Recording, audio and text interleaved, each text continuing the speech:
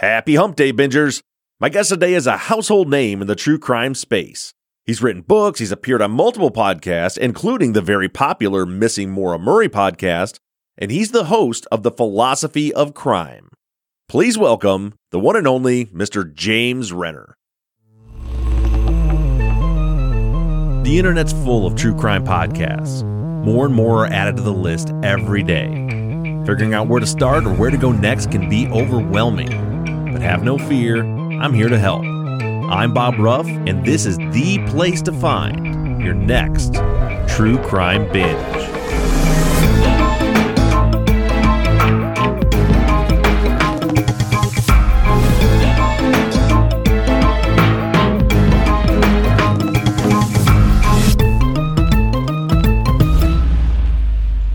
Well, hey James, thanks for joining me. It's good to talk to you. I haven't seen you since CrimeCon. How are things going?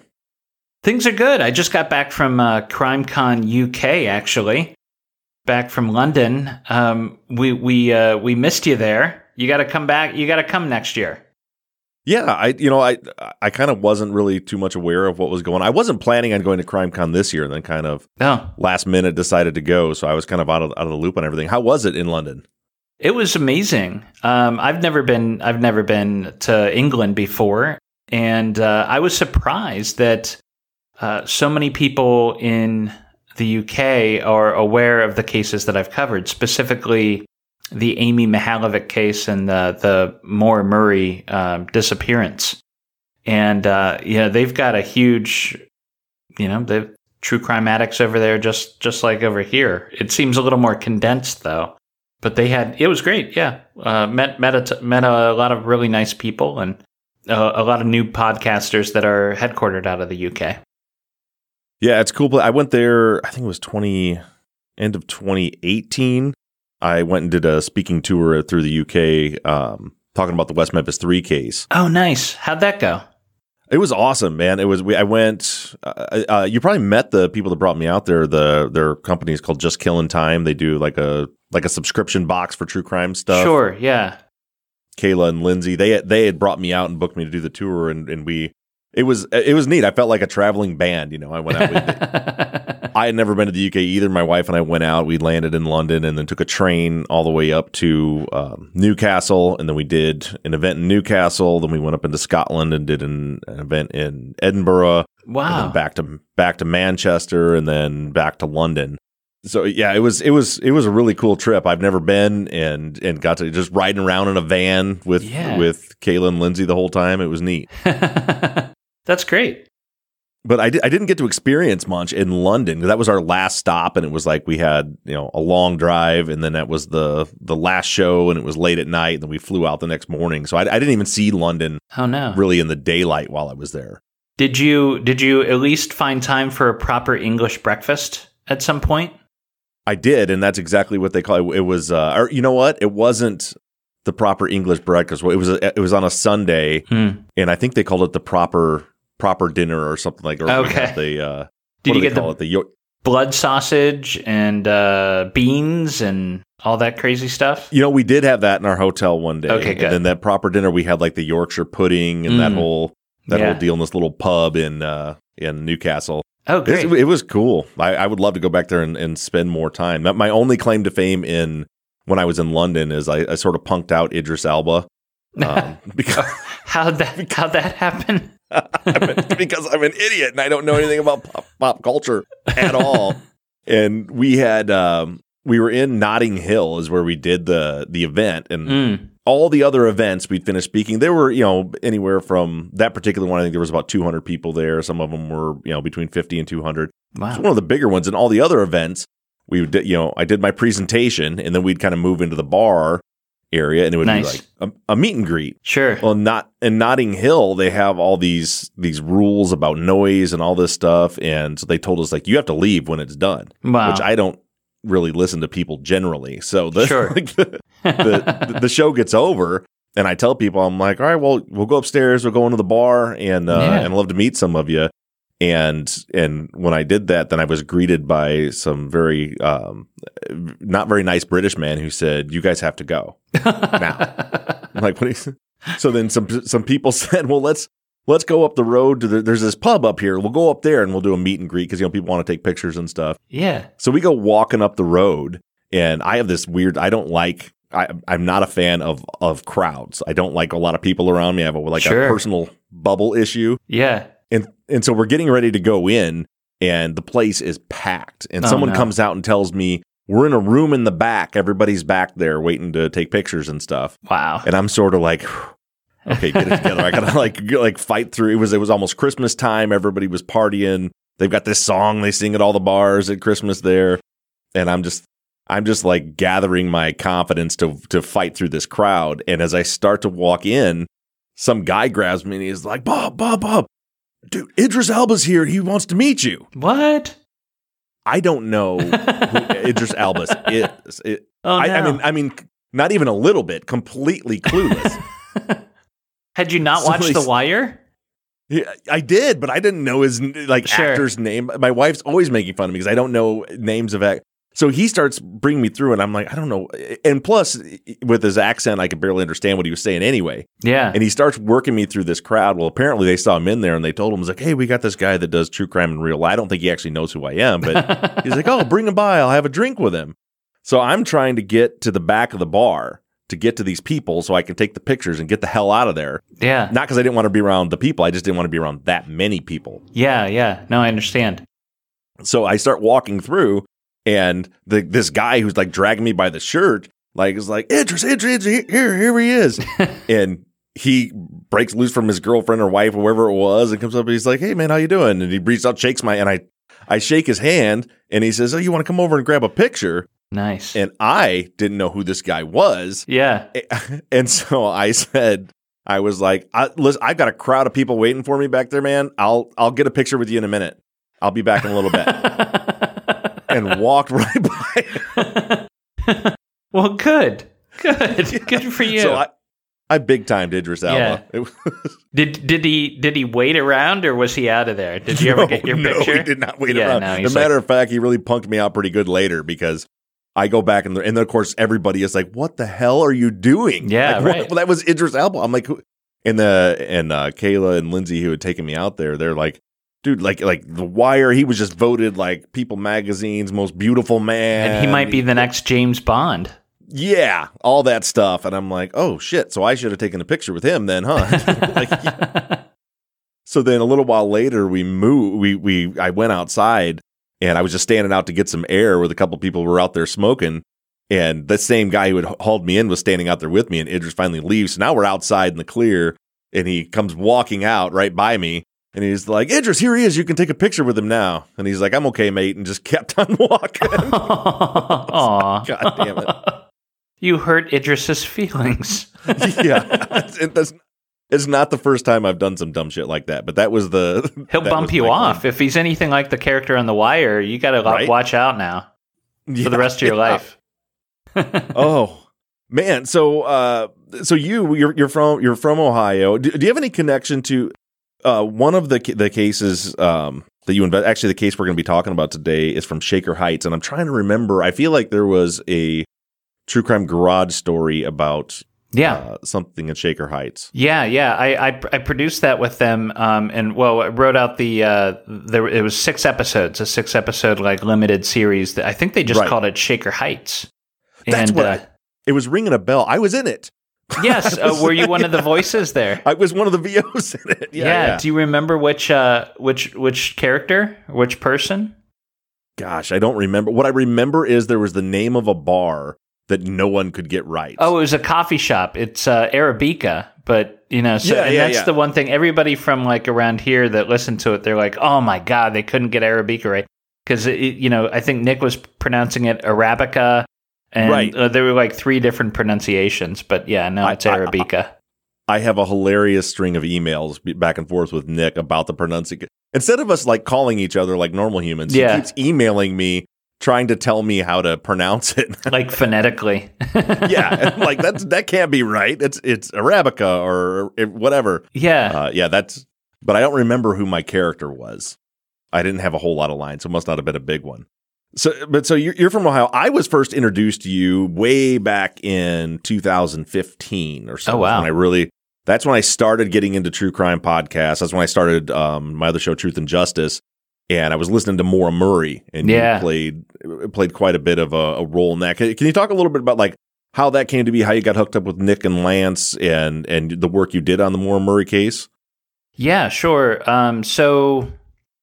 It goes back, I was thinking about this the other day. I've kind of been investigating the Maura Murray disappearance for 10 years now, because I started the blog back in 2011 and kind of started research a little bit in 2010. And I was, at the time, I was a reporter for Cleveland Scene, which is like our Village Voice newspaper. And it was a wonderful job. That was like the first real job out of college, and taught me, how to be a journalist, and I loved it. And long story short, I had written this political expose. I found a state senator who was using campaign finance money to put his mistress up at a hotel and taking her out to Ohio State football games. And they do that? Yeah. Politicians? Right. It's shocking. Couldn't you believe? Yeah. Right. And this guy was just a major tool. And so, I had him 5 Ways to Sunday, and it was approved by the editor and then the publisher, but we had just been bought out by a paper company from Scranton. Okay. Like the was it Office. Dunder Mifflin? Yeah, right. It should have been. It pretty much was. And the CEO was a big time Republican, and he didn't like the article, and he's like, "No, we're not going to run it." And I'm like, "Well, then you shouldn't be running a newspaper." And he's like, "Well, maybe you should be working for me." And I said, "Well, maybe go fuck yourself." And so. One of those casual but business-like exchanges. Yeah, so I got fired, and so I was kicking around looking for something to do, and I wanted to take on a national case of some sort. And I saw Maura Murray's story on, I think it was 2020. It was a combination of Brooke Welberger and Maura Murray's disappearance. And Brooke Welberger seemed like a very typical disappearance, very tragic, but typical. Maura Murray, the more you learn about it, the more red flags there are. It just doesn't make sense. She was a nursing student at the University of Massachusetts Amherst in 2004, and this is the exact week that Facebook launched. She emails her professor, says there's been a death in the family, which is a lie. She gets a bunch of booze, way more than one person could drink, empties out her bank account, gets in her Saturn, drives up into the White Mountains of New Hampshire. Around 7:30 that night, gets into a single car accident, runs into the snowbank in view of like 3 houses, and a bus driver who lives there is coming back, and he stops and asks if she needs help. She says, "No, I've called AAA." He knows that's a lie because you can't get cell phone signal up there to this day. So he pulls in, has his wife, common law wife, call the police. So Moore is on the side of that road for a window of about no more than like 7 minutes. And sometime in there, she disappears, never to be seen again. It's one of those cases, it's kind of like a Rorschach test where you kind of bring into it your own expectations. And I think that's why it becomes so personal with people, because it can take you anywhere. We could be dealing with a suicide. We could be dealing with a walk away, somebody starting a new life, trying to run away from the men in her life.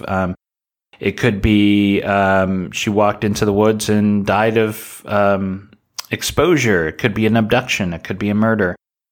We just don't know. In fact, to this date, there's no evidence that a crime even occurred. We just have a missing adult woman, and it's legal to go and start a new life and not tell anybody where you're going. So it's a weird case. And that became the subject of my book, True Crime Addict, which came out in 2016. And that's one of those cases that you can't quite get away from anymore. And since then, I've gone back and I'm writing. I've written for Scene again, so it's kind of come full circle. That company out of Dunder Mifflin or Scranton, dumped it, and now they're independent again and great, and so I do more journalism on that side too. How did you end up getting hooked up with Tim and Lance in the podcast? Well, if I recall correctly, it was the early days of the blog, and I was coming through Boston to do a little more research. And Lance reached out to me. He's like, hey, he was real close to the case. He knew a lot of the ins and outs. He was thinking about putting this podcast together.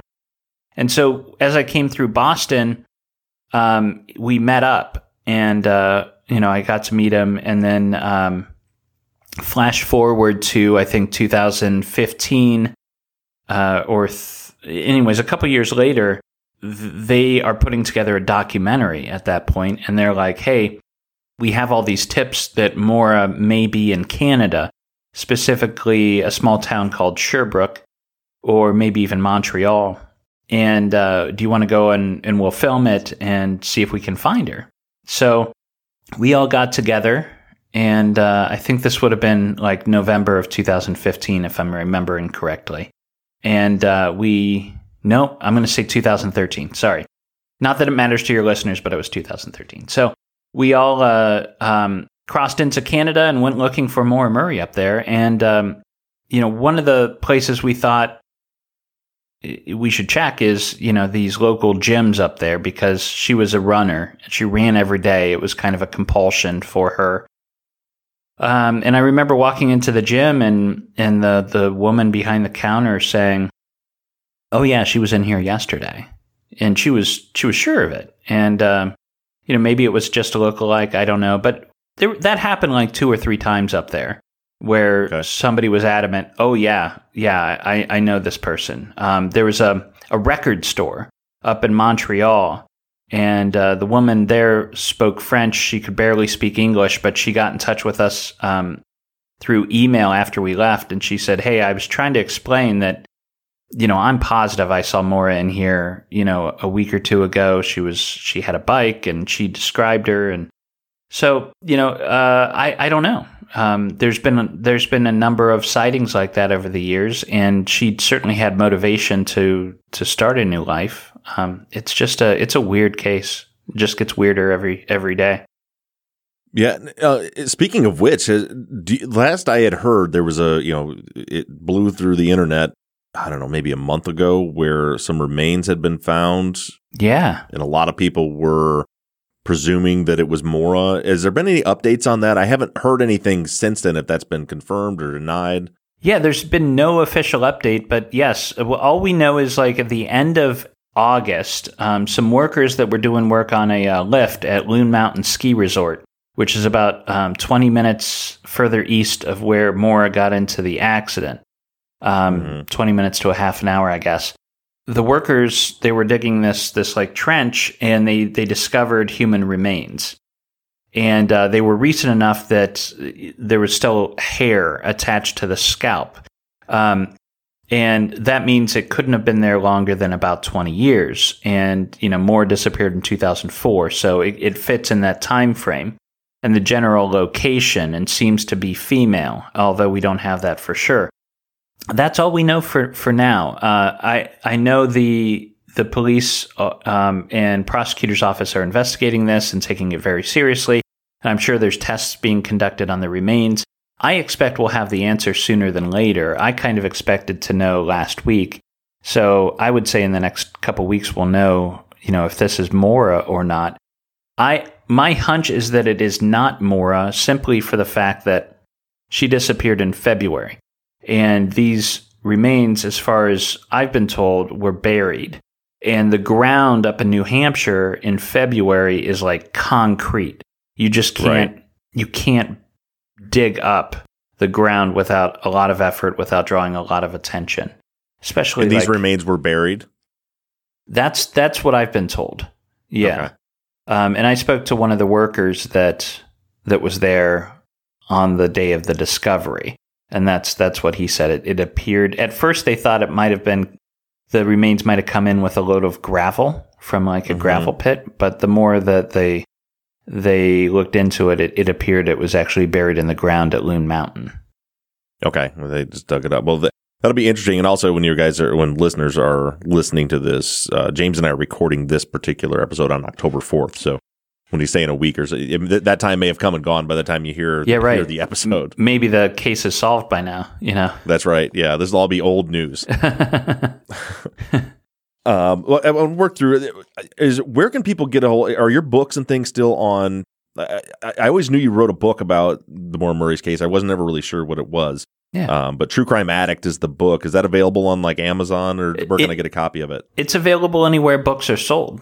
So Okay. if you've got a Barnes and Noble near you or an independent bookstore, you can get that there. I've written 6 books, and I tend to go half and half. I'll write a true crime book and then I'll write a novel and go back and forth. I enjoy the novels. I enjoy fiction. It's the true crime that sells and pays the bills right now. So, what's your favorite fiction book that you've written? Probably the first one. That was the first book that I had that went international.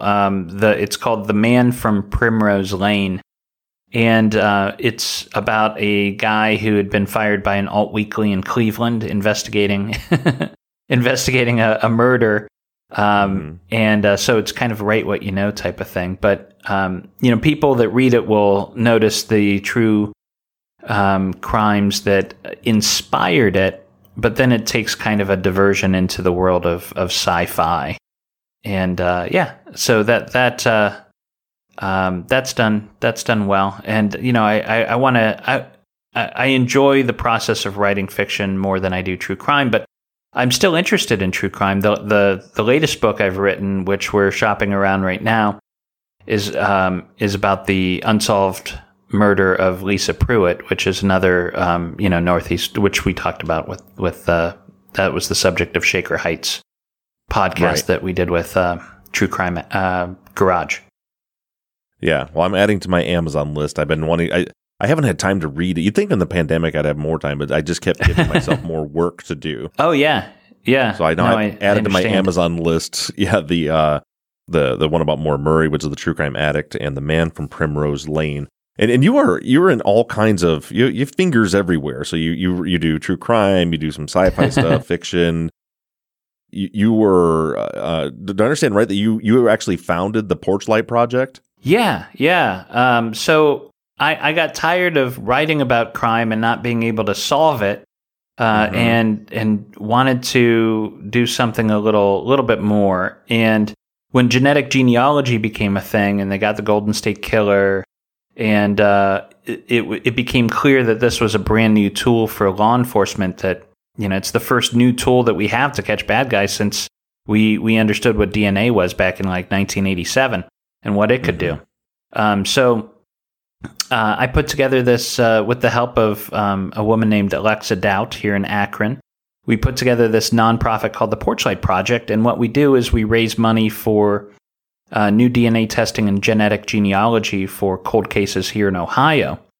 And our first case was the 1987 unsolved murder of Barb Blatnick. She was a 16-year-old girl who had been abducted from Garfield Heights, and then her body was found out in Cuyahoga Falls at this right next to Blossom Music Center, which is our big outdoor concert venue. Mm-hmm.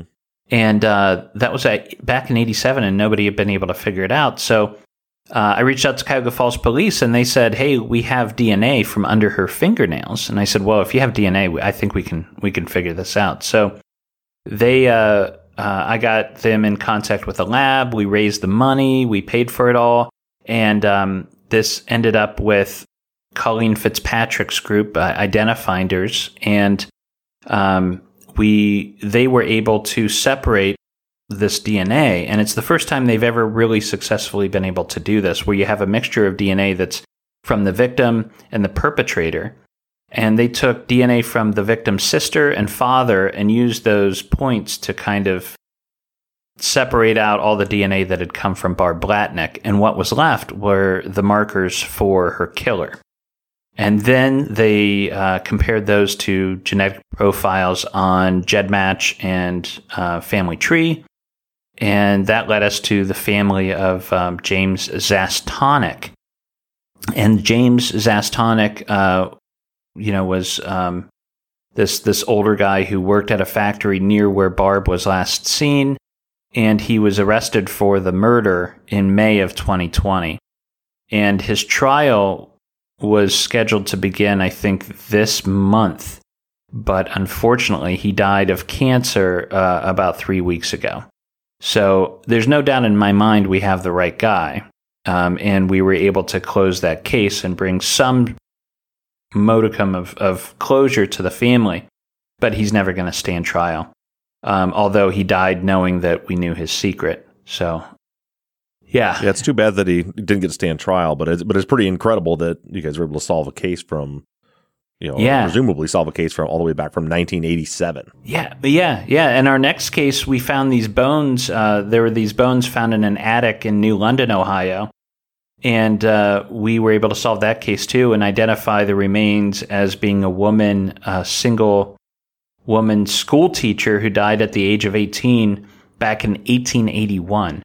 And to date, oh wow, that is the oldest case solved using genetic genealogy. So the Porchlight Project's off to a great start, and we're right now we could take on 2 more cases this year. That's the goal. That's incredible. So you're writing true crime, you're writing fiction, you're doing podcasts. You have your own podcast, The Philosophy of Crime, and you're also the founding member of a comedy sketch troupe. Is that accurate? Yeah. Back in college, we had a group called Last Call Cleveland, and we did a talk show that was kind of like a cross between David Letterman and Saturday Night Live. We had some skits, and it was this was out of Kent State University, and it aired. We're talking back in like 1999. It was airing in the local region out here, so it was a wild experience because we were. You go into local bars and everybody knows you, because everybody's, this is still back in the day when you only had a few channels on your TV. Right. And so it was amazing experience. And it launched, the guys that were involved in that. Mike Polk is now a very successful comedian. And he's done a ton of viral stuff. And Chad Zumach went on to become a stand-up comedian. And it was just, looking back on it, being a part of that comedy troupe, it was just a way for us to gain experience. And that kind of put us ahead when we graduated college, and we kind of already understood the business a little bit. So we were very lucky. And I still love comedy. Back in 2019, before the pandemic, I was touring with a true crime stand-up comedy set. It was called Confessions of a True Crime Addict. And I did comedy clubs from Nashville down to New Orleans and then up the East Coast, and then from Seattle to San Diego. And it was great. It was a weird niche, people that like stand-up but also like true crime. And I had a lot of fun touring with that. I'd like to get back to that when the world gets back to normal. Right. Yeah, what a cool idea. It's such a diverse background. And then, so you also host the Discovery series, Lake Erie's Cold Cases. Your book was purchased by Universal TV, the True Crime Addict book, and to make it into a TV show. And that was produced by Johnny Depp. Did you meet Johnny? I did not meet him. I think I was in the same room as he was for a minute. That... Just like anything in Hollywood, these deals happen, and then like you get really excited, and then a year later, nothing more has happened. Right. I don't know what's going on with True Crime Addict right now, and I don't think it's with Johnny Depp's company anymore. But what was exciting about that experience is Richard Price wrote the adaptation for the pilot, and Richard Price was one of the writers behind The Wire. And he's a novelist too. He also wrote, classic movies like Rain Man and The Color of Money, I believe. Just a really neat guy. And he came out to Akron and hung out with me and my family for a couple days doing research. And that to me, like, just meeting one of as a writer, one of my idols was, if nothing else happens with my career, that was good enough for me. I mean, that was a lot of fun. Yeah, it had to be awesome, especially you being a writer. I'm sure that had to be amazing to be able to pick his brain for a couple of days. Yes. Yeah. I learned a lot just in the 2 or 3 days we were kicking around Akron. And so then we also then move into the realm of true crime podcasts. Besides your work on the Maura Murray case, in 2018 you started your own show called The Philosophy of Crime, which is an interesting concept. Can you explain? You have over 400 episodes now. Oh, I wish. No, I do 6 episodes every year. So I do a season every year. So each season is 6 episodes, and I've done it for 4 years. So Okay. I think they're just numbered like TV episodes because that's what I got used to, like writing them out. Like so it's like episode 4. 101 is the first Right. episode. So the philosophy of crime. I wanted to do. I had a lot of things to say about true crime, having been a reporter for many years and kind of moving up the ranks. But I'm also very interested in philosophy, and with philosophy of crime, I look at the big questions behind true crime and then go to philosophy for answers. For instance, why are we so obsessed with true crime? What would Plato say about that? What would Socrates have to say about our obsession? Where did this come from? How do lie detector tests really work? What's the history of that? How does that intersect with philosophy? Profiling, all these big questions, and then it goes into philosophy for potential answers. And so it's kind of almost like a poor man's version of Cosmos if it was about true crime. Right. I think you should do an episode on breaking down the philosophy behind true crime online trolls. Oh God! Because I would love to understand the time and energy that some of these people put into. How much do you have to deal with that? Like, what's your experience been with? A ton. I mean, I've learned to not deal with it too much. But Yeah. I mean, Truth and Justice has been around for long enough, and we've covered enough controversial cases. Most of our social media pages have 40, 50,000 followers on them. So yeah, there's always. I mean, I've had now. I think this is the second, maybe the third time where a troll group got so upset about what I was saying about a case that they started their own podcast solely aimed at telling everybody what I'm doing wrong in my, because they get like banned from groups and kicked out for being assholes, and then they're like, well, then we're going to make our own podcast. Of course, That's happened 2 or 3 times. Well, that's good to know because it's disheartening, but the worst case for that seems to be the Maura Murray case for whatever reason. And I've been warning the Murray family for the last year or two that the level of hate that they were allowing on the official Facebook page was going to create kind of these evangelical mini groups, and it was getting out of hand. And nothing was done about it. And then I went on vacation with my family this past summer to the Outer Banks. And somebody came to our vacation house and left a threatening note and a brick and part of a camera rig on the steps of our rental about 10 feet from where my daughter was sleeping. So that's been the worst of it so far. But it's nuts. Thankfully, haven't dealt with anything that close to home. Right. I mean, I had to get a restraining order, and in the middle of vacation, I'm dealing with judges and lawyers, and it's stupid. Yeah. So there's an episode for you in your next season. Yeah. That's actually not a bad idea. Behind it. That's not a bad idea.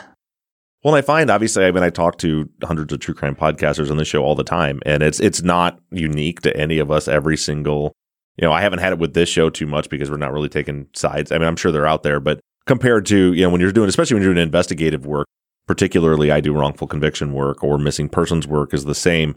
Yeah. Yeah. Everybody's got their theories, and it's just like the level of cognitive dissonance blows me away. It's like, I've decided that I think this is what happened. Yeah. And I want to listen to this guy because I'm sure he's going to agree. And he's saying something different. He's obviously the devil because I know that I'm right. Yeah. It's like they think we're attacking them personally. If we just have a different opinion, it's and now we live in a time where with $100 worth of equipment and an old laptop, they can get their podcast out there and devote it to the I Hate Bob Ruff fan club. That's exactly what it is. And then they can sell merch and right. One of them came out a couple of years ago, and they had some spin-off of my name, and they're going to really tell the truth about the case. And I was like, one episode, some listeners said, just like, I listened to one of their episodes. They said your name while they're talking about the case 326 times in one episode. So, yeah. It's free advertising, I guess. It is. Yeah, it's true. We have people on Truth and Justice. We have a Patreon where we do a video, kind of like a pre-show video where we're just kind of chatting, shooting the shit every week. But the patrons, the people that pay for it, are in that. If we have some of the trolls are in the they're literally paying to watch the extra content, so they have more to troll.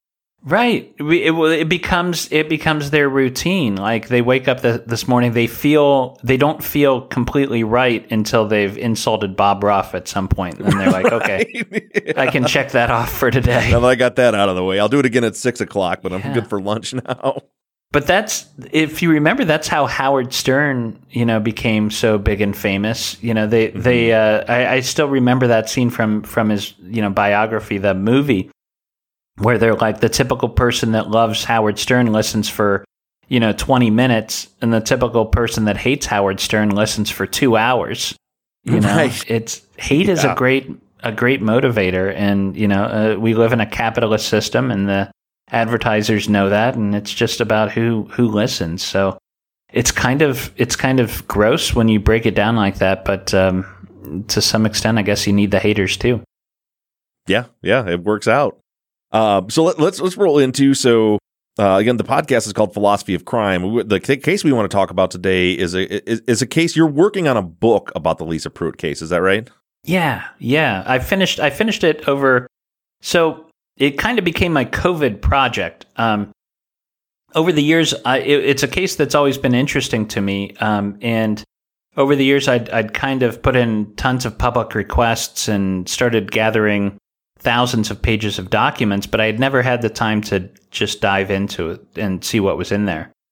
And then COVID happened, and the project I was working on shut down, and suddenly I had nothing to do. And so I'm like, well, let me dive in here. Let me see what I can find. And the gist of what happened is this. In 1990, September of 1990, a 16-year-old girl named Lisa Pruitt decided to sneak out of her house one night around midnight. And she rode, and Shaker Heights is kind of the most affluent suburb of Cleveland.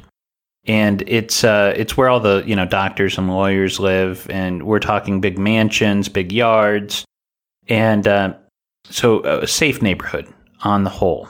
However, it is right next to kind of the Cleveland ghetto on the other side. So it's a weird kind of utopia in the middle of everything, and especially back in 1990. So Lisa gets on her bike, rides to her boyfriend's house. And she is then found stabbed to death. She's stabbed something like 21, 22 times behind a mansion at the corner of Lee and South Woodland. She's about 100 feet from her boyfriend's back door on the day that he gets out of the mental hospital. So when I first heard about that, I'm like, oh, that's pretty clear cut, Right. But the next day, a bunch of the boyfriend's friends go to police, and they say, hey, it wasn't the boyfriend, it was the weird kid in school. It was this kid, Kevin Young. And there was no evidence linking Kevin to the crime scene at all. He was the weird kid in school. He wore black. He listened to Metallica. He said obscene things. And the police went with it. It's kind of like a modern day Crucible. They pointed at, I saw Goody Young, dancing with the devil, and the police bought it. And they went after this kid, Kevin Young, for years, and eventually they put him on trial in 1993. He was acquitted, thankfully, but the whole thing ruined his life. And, he lived as kind of like a pariah in the area until he drank himself to death. And there's some other complications too back in 2017. So I'm thinking, well, there's a lot of evidence here against the boyfriend. So I delve into these old papers, and I find something amazing. There was another young man who was at the scene of the crime that night that the police knew about, that the prosecutors knew about, but that was never made public. And this guy's name was David Brannigan, and he's dead too. He died not too long after Kevin Young, actually. But back in 1990, Brannigan knew he happened to be at that Arabica coffee shop, and that was a big part of the mystery for police, because whoever killed Lisa had to know she was sneaking out of the house and going to see her boyfriend that night. Mm-hmm. And one of the boyfriend's friends went to this coffee shop, Arabica, and told Kevin Young, the kid that was tried for the murder, that Lisa was sneaking out. So the police were like, see, Kevin knew, so he obviously did it. Well, there were two other customers there when Dan's friend was telling Kevin about Lisa sneaking out of their house. And it was David Brannigan and his girlfriend, Holly. So Brannigan had that information too. Brannigan lived on Sedgwick, which is parallel to Lee. Essentially, he lived about 7 houses away from where Lisa's body was found. And he drops off Holly in enough time to intersect with Lisa. He carries knives, and he has a history of sexual and violent behavior. I tracked down the mother of his child, who essentially was a common law wife, and I asked her, I said, do you think it's possible he was the one that killed Lisa? And she said, do I think he killed Lisa? She said, let me tell you a story. When he was in preschool, another boy came up to him one day and hit him on the back of the head. And he didn't do anything, didn't say anything, but he waited until lunchtime. And when the kid wasn't looking, he took the kid's sandwich and poured Comet cleaner in it. She said, and tried to kill this kid in preschool. Mm-hmm. Said, do I think he killed Lisa Pruitt? She said, absolutely, I wouldn't be surprised. And I tracked down a number of his ex-girlfriends, and they all have frightening stories. I mean, he raped a girl in high school after he broke into her house. And that's another thing. He fully admitted to several people that he had this hobby of breaking into homes around that block, that neighborhood. And the woman that owned the property where Lisa's body was found that night believed that somebody was trying to break into a rental car in her driveway about 10 minutes before Lisa started screaming.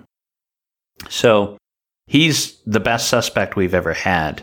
And so that's kind of where the book leads to.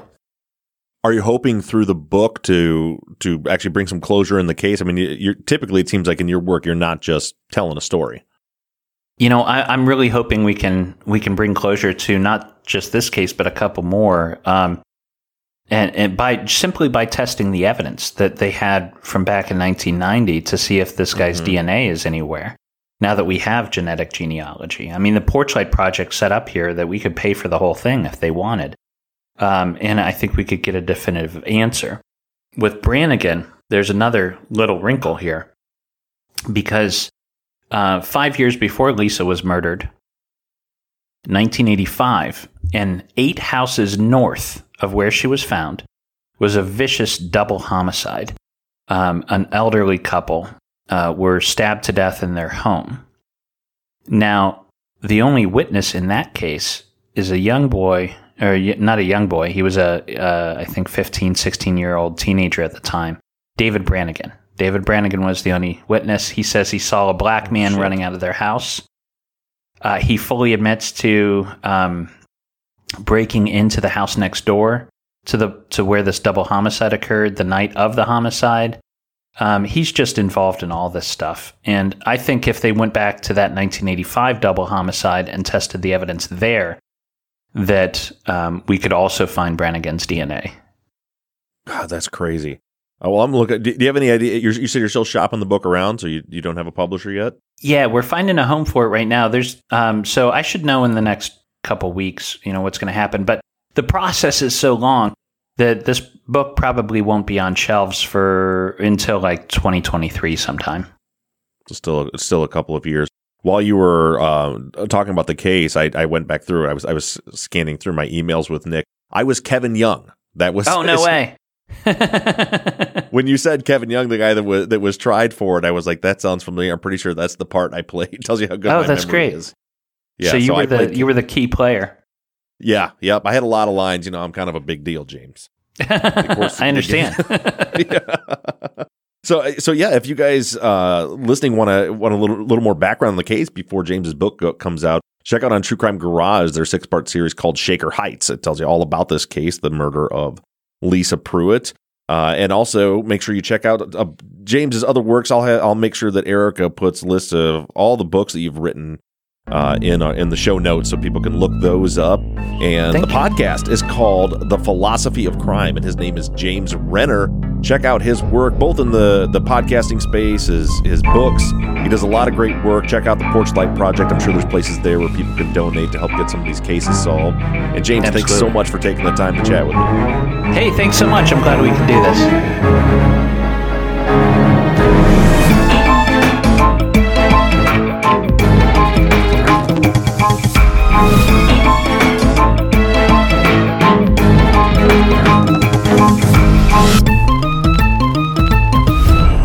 True Crime Binge is an NBI Studios production and is distributed by Audioboom. Produced and edited by Mike Bussing. Music and artwork by Shane Yoder of PutThemInASong.com. Our website, TrueCrimeBinge.com, was created by Katie Ross of CreatedInTandem.com. If you're a listener and would like to recommend a future guest or a podcaster that would like to request an interview, you can do so right on our website. And again, that web address is TrueCrimeBinge.com. If you're enjoying the show, please do me a huge favor and take a minute to rate and review us on iTunes or whatever platform you're using to listen. And make sure you give us a follow on social media. We can be found everywhere at True Crime Binge. Thank you so much for listening, and make sure you tune in next Wednesday morning for another podcaster, another case, and another True Crime Binge.